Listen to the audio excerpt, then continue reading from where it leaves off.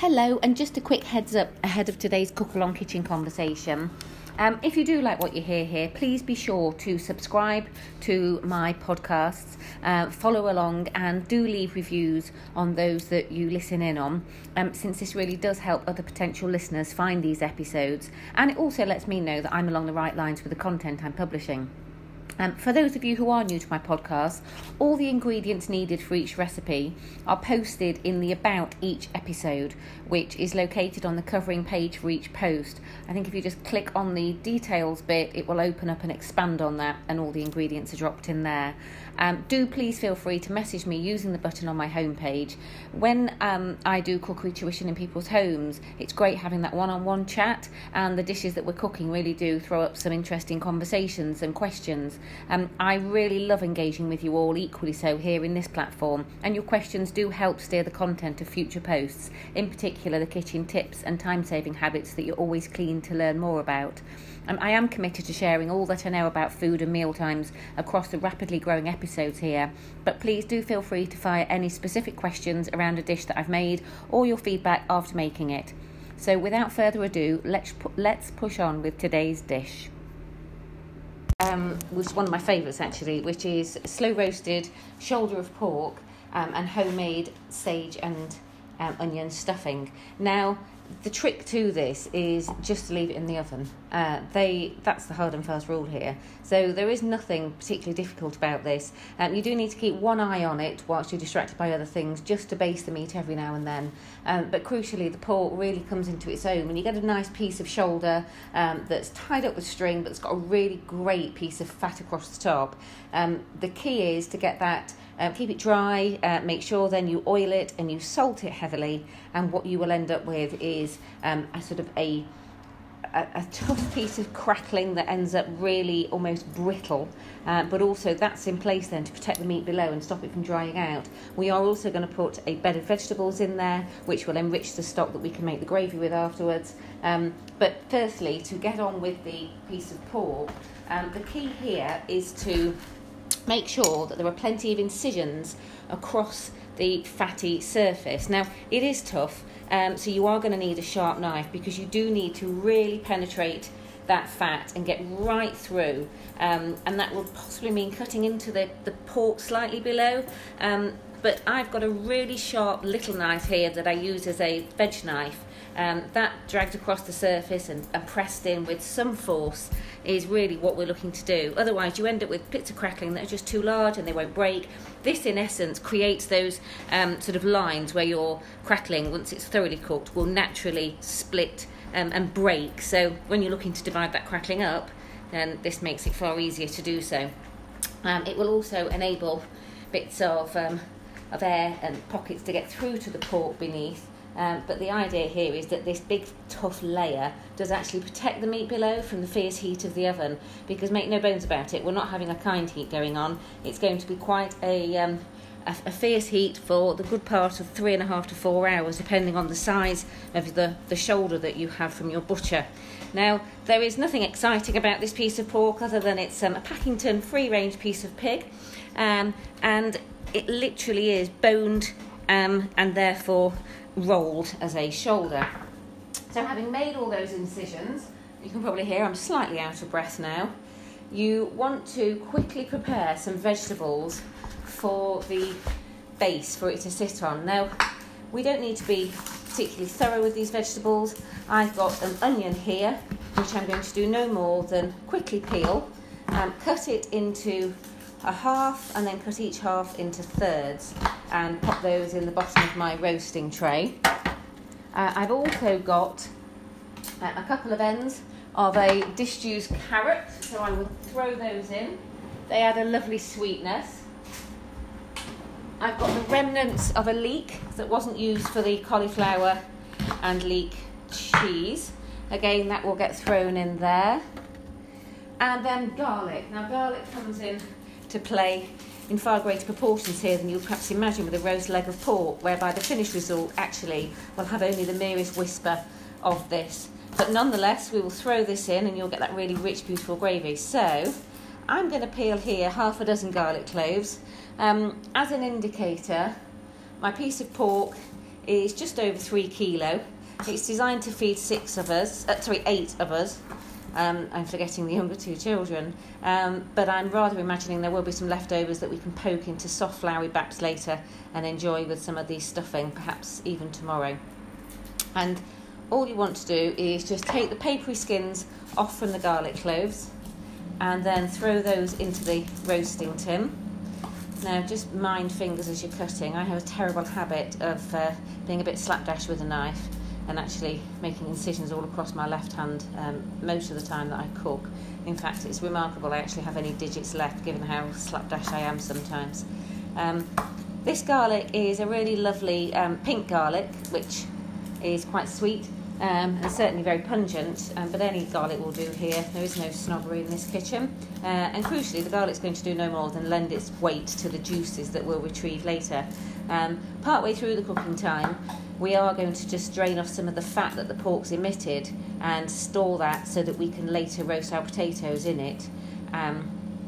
But for now, we are just going to prepare this joint for our meat. Now that's all of the garlic cloves now in the tray. So we're going to now just add a slosh of white wine, which can easily be cider, and actually it could easily be vegetable stock if you felt so inclined. But I happen to have a bottle of white wine that's really looking for a home. There's not much left in the bottom of it. It would have been used for something at once upon a time, possibly cooking. So we're going to pop that in, and all that will do is stop the pan juices from drying out entirely. It's barely given a cover to the base of the roasting tray, so don't imagine we're going to be throwing any great deal of volume of liquid at this.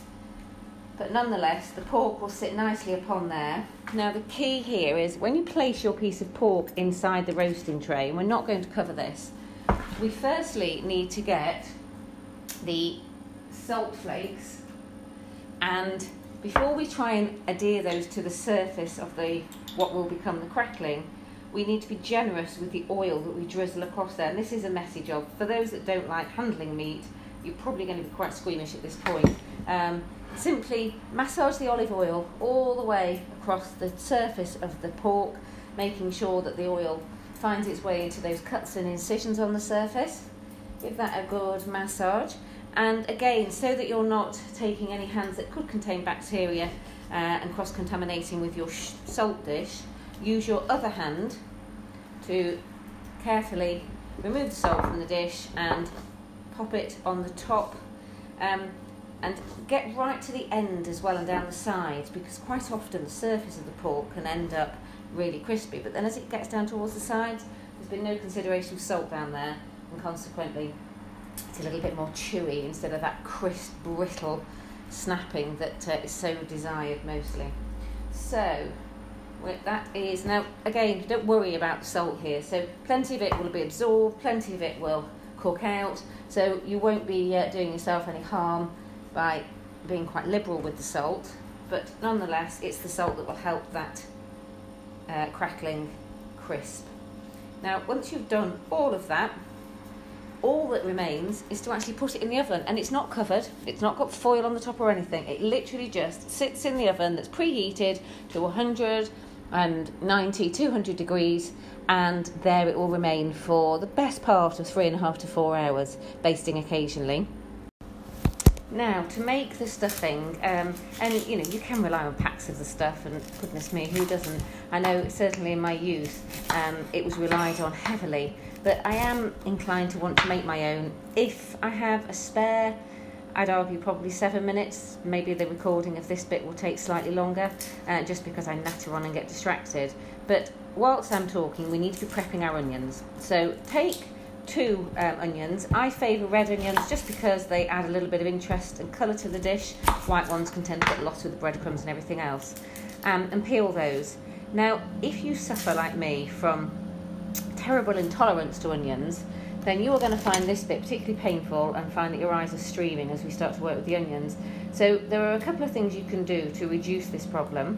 One is, once the onions are cut, place them into a shallow dish filled with cold water and put them cut side down, and that means that then the gases that essentially emit from the onions and cause those tears can no longer escape, and they are softened and, if you like, concealed by the water.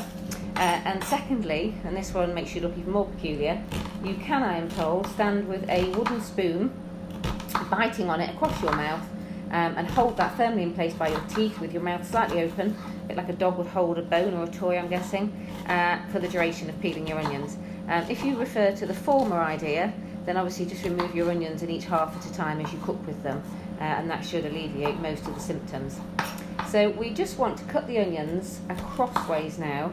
So we're going to slice across the onion into thin, and I would say they're probably half centimetre widths. You just basically want to dice your onions. So I cut them crossways, and then holding the onion firmly in place, I then cut across the alternative direction, which cuts neat little squares. So I'm going to get those cut. And if you are particularly prone to being teary at this stage with your onions, you might even consider throwing your chopped onions back into the water. I, however, can manage to brave it on this occasion. So we've cut all the way across there with our onions. I'm just doing my second onion now. And these are going to go into a frying pan just with that knob of butter that we've mentioned in the ingredients list, just to soften. And again, we don't want any kind of fierce heat here. There is nothing worse than onions which have charred at the edges, unless that is their intention. So if you want that bitterness, that which so often happens if you're over frying onions perhaps for a burger and they catch on the underside of the pan, but that lovely sautéed, silky, translucent onion that we've come to know and love in so many dishes, pace is not what's required, nor haste, but simply an easy layabout in a pan over a whisper of heat. You might prefer to pop a lid on in that instance, but just leave them to do their own work, and slowly they will soften in that butter. So I have a frying pan to hand and the knob of butter. Now, this is probably the best part of 15 grams of butter, and we've popped that over onto a moderate heat. So at this point, that's just set to number 6, which is the halfway mark on my rather temperamental electric cooker. If you were using a gas stove, I would suggest for a sort of low flame. And indeed, if you were an Aga, you would want the simmering plate. Now, these are going to take some time. Whilst they're cooking out, and it may be you want to return to this podcast in a short time, but nonetheless, I will just talk you through the remainder of the ingredients. So the breadcrumbs, when it refers to soft breadcrumbs, crust ends of bread, no matter how many days they've been perhaps lingering in the bread bin for, are infinitely softer than bread that has been frozen and is Blitzen frozen. If you are desiring almost sand-like crumbs, the finest sand that is almost like dust, then I would advise that you pop any bread needed in the freezer, ensure it's fully frozen before you start to work with it, and put it into, I use a Ninja, which is some kind of a blender-esque type thing, horribly noisy, but nonetheless does the trick. That will get your breadcrumbs into the finest sort of powder possible. Soft breadcrumbs are usually from crusts that are perhaps of a tin loaf or a white or wholemeal sliced loaf, but that haven't staled sufficiently, and therefore you get a really soft crumb, and that's what I'm looking for with today's breadcrumbs. I have taken the liberty of blitzing those crumbs before I came on here, and I didn't want to subject you to the noise of the Ninja, which of course wakes anybody that may still be sleeping in the house. So those crumbs we are going to put into a mixing bowl. Now, I will weigh the crumbs because, again, it's my naked eye that judges these things.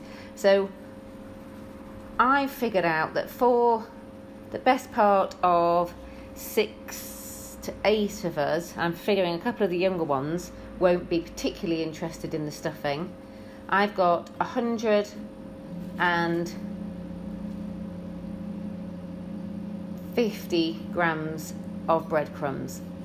So that's a combination of a bit of leftover sourdough, a white sliced loaf, a couple of end crusts from a wholemeal tin loaf, and I think there was actually the knob end of a baguette in there as well. So a nice little mixture.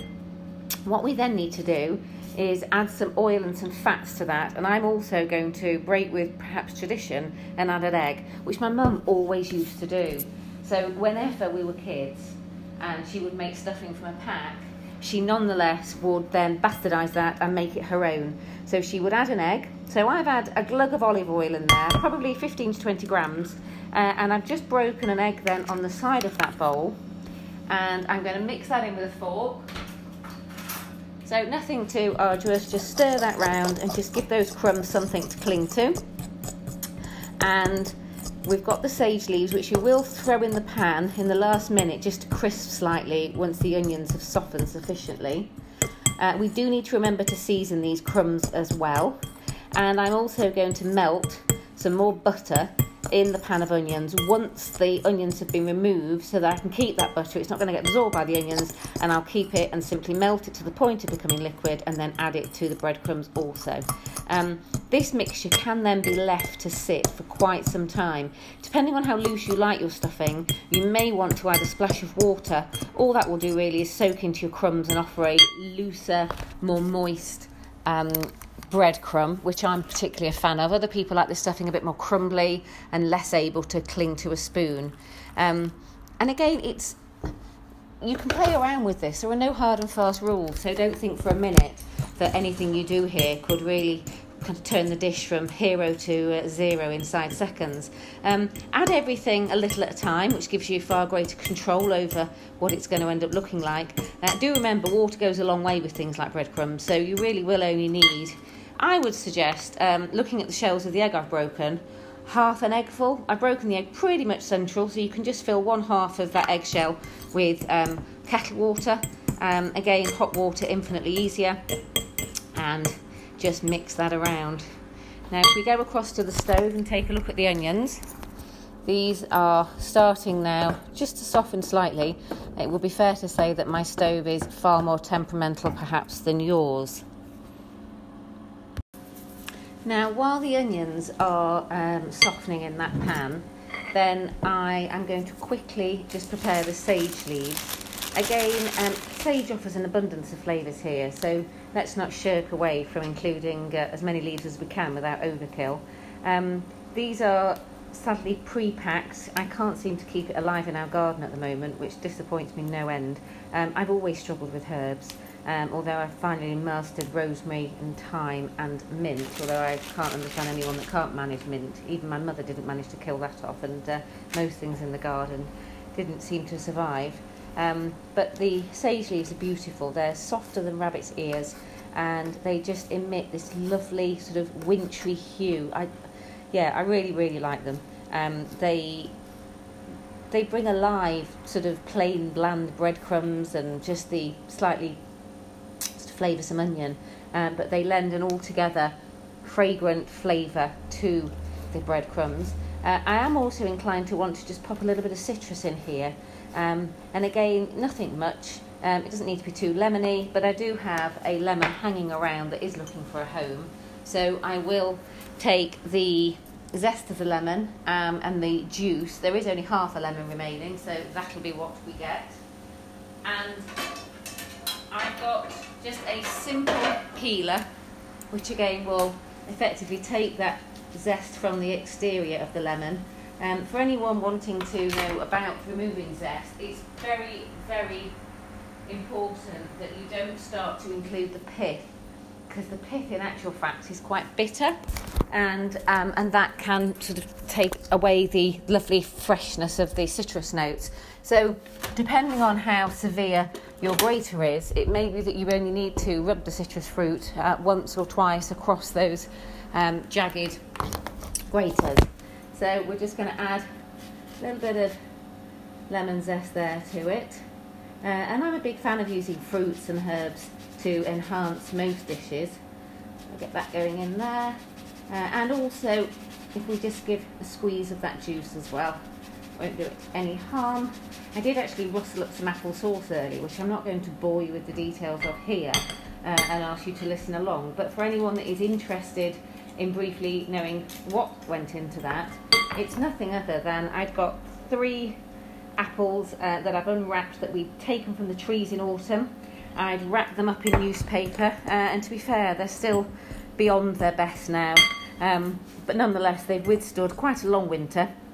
So I've just unpackaged those, taken the peel off, diced the apple and then dropped it in a pan with a couple of knobs of butter, they're probably 30 grams tops of butter, a pinch of black pepper, a sprinkling of cinnamon, and then just a splash of water to make sure they don't stick.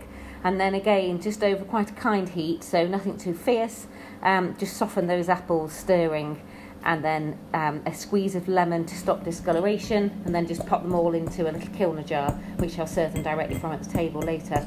And it is just a really easy way of using up apples. I mean, these were hanging around, as I say, from last autumn, but if you have got them sitting around in your fruit bowl that are starting to look a little bit past their best, skin's too wrinkly for anyone to eagerly take them from the bowl, then put them into something like that. Or they work really well with pork and cider. So don't just let things like that go to waste, but use them even with sausage and mash, and you can put them into a nice white wine gravy. So let's move across now to the stove, and we can hear there the onions are starting to lose their rigidity and just soften in that butter. I am at this stage going to add a little bit of seasoning. Again, I think it's vital that we add salt and pepper along the way, and make sure that we taste this as we go, because if we don't check for seasoning, quite often it can cook out, or in the instances of soups and things, it will reduce down, and as the soups reduce and thicken, it can have the reverse effect, and actually things like salt can concentrate. So I'm always inclined that whilst I season whilst I go, I'm mindful that at the end it's likely I will want to adjust that seasoning. So I've just got a pinch of salt flakes that will go in here, and 2 pinches of black pepper. I'm also going to season the breadcrumbs. Again, same process, a pinch of salt, and I wasn't too generous on the salt in the crumbs, but I have popped a couple of black pepper pinchfuls in there, and those crumbs are quite moist. The egg binds them, and of course the liquid too from the water that we splashed in. And then back across to the pan. If yours is similar in stage to mine, then those onions are well on their way to softening completely. The stuffing will go in the oven, so the onions do have time to cook further, but of course everything you can do before that to make sure that they're thoroughly cooked through before being served, then all help. So if we just stir those around the pan, what we don't want them to do is catch it all on the underside. And of course stuffing is wonderful to keep in. If you want to serve it alongside perhaps a roast chicken, you can adopt the same recipe.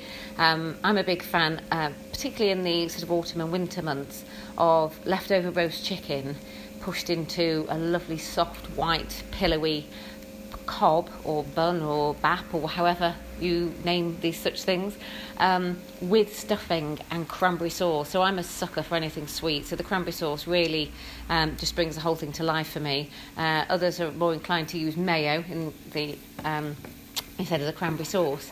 But in any instance, stuffing can kick around in the fridge for quite a few days. Equally nice, just dropped onto the top of a pork chop. So there are a multitude of uses for things like this. It costs next to nothing to make with ingredients that are typically hanging around in your store cupboard. You might not always have sage around, unless you're better at growing it than me, and it wouldn't take too much bother to try and grow a pot of it. But in the most part, I always have onions around. There's always a leftover crust somewhere, and certainly olive oil is a staple in our larder. Now, those onions, for my liking, are pretty much done. So they've retained a slight bit of bite, and I do want there to be some texture to the stuffing, which otherwise would just be sort of a mushy, soft mess. And I'm going to quickly remove those and then put those straight into the breadcrumbs. And then, as mentioned previously, I will then melt some butter in this pan and throw the sage leaves in there just to crisp slightly before I add them to the stuffing. So we've got another knob of butter. Now the pan's already hot, so we should find that very quickly the butter gives way to the heat of the frying pan. When I've mentioned another knob of butter, that is around 25 grams for anybody keen to know exact quantities. That's melting nicely in the pan, and I'm just going to throw these sage leaves in now. I've chopped the sage leaves up quite finely. You can leave them whole if you wish, but I think I want to keep enough to them that they're visible. I don't want to lose that glorious, dusty, sort of muted green tone to it. Again, going back to the fact the breadcrumbs are already quite insipid in colour. And those leaves can just quickly fry in that pan with the butter as it melts. But crucially here, we don't want to lose that butter and let it evaporate completely, because we want that back into our bread mix. So just pushing those around the pan. And I'm excited to be doing roast pork later. I think in the run-up to Christmas, we've eaten so much rich food, lots of steaks and very rich sauces, and lots of foods that are arguably unhealthy and bad for us. It's been quite nice to, in fact, just do something that's quite light and comforting.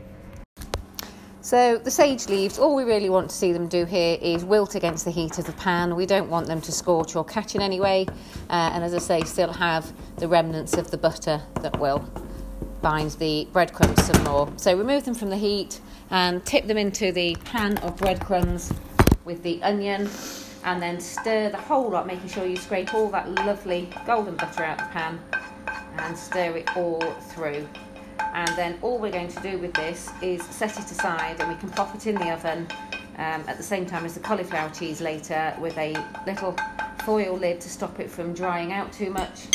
But for now, just simply stir those lovely herbs and onion through the potato mix. So you'll find there's quite a nice ratio of onion to breadcrumbs. So you're not just looking and faced with a bowl full of breadcrumbs, but in actual fact you've got a nice mixture there of onion and sage that filters through it. For anyone wondering about the number of sage leaves, I would say probably about 14 to 16, but they weren't enormously big. So if you do get those wonderfully large ones, you might want to consider using perhaps a dozen or so. Again, depending on how loose you like your stuffing, you might want to consider adding a splash more water, or indeed another drizzle of olive oil, just to help the ingredients bind. And stir that thoroughly, and then just find an oven-proof dish to decant it into. Now, much as I love chatting to you here and letting you follow along, the pork is still going to be in the oven for the next probably best part of 3.5 hours, and I can talk the hind leg off a donkey. I'm quite sure, however, you don't want to listen to me talk you all the way through the nuances and total nonsense that may or may not happen in between now and the next 3.5 hours. So I will part company with you at this stage. Quick heads up around your leg of pork or shoulder of pork to remind you, you do need to check it and baste it probably only every 3/4 of an hour to an hour. It will be cooked inside 3.5 hours if it's around 3 kilo. If it's closer to 4 kilo, you might want to give it that extra half an hour in the oven. What I would say is, and this is typical with all meat, particularly roast joints, let it rest. I cannot implore enough. Meat that isn't allowed to rest will remain tough. It won't go cold, contrary to what people think. It does not go cold. It's quite a solid piece of meat. So when you remove it from the oven, you can remove it a good half hour before you're even planning on serving it. And so long as you loosely cover it in foil, and then I'm inclined to get a large bath towel, or if I've got a few tea towels around the kitchen, and I just wrap it in those, and that keeps it beautifully warm, and it allows all the meat to soften. You'll get a puddle of juices that will collect in the bottom of that tray from the foil, but it certainly won't do it any harm. I have in fact left joints of meat to rest for up to 2 hours before now, when we've been stomping across hills before we want to sit down and eat. So be assured that whilst you get on doing the remainder of the vegetables that will be accompanying it, you want to perhaps rustle up some Yorkshire puddings, or you just want to enjoy drinks and sit round the table enjoying a starter, that meat will not, nothing bad will happen to it. So leave it be, allow it to rest, and enjoy your roast shoulder of pork. I hope you found today's podcast interesting. I hope it's been easy to follow along. Sorry if I've gone off at tangents somewhere along the way, but please do share this podcast with family and friends who may have the same interest in you as cooking, and again, subscribe and leave your comments. They really do matter to me. Thanks again and have a good day.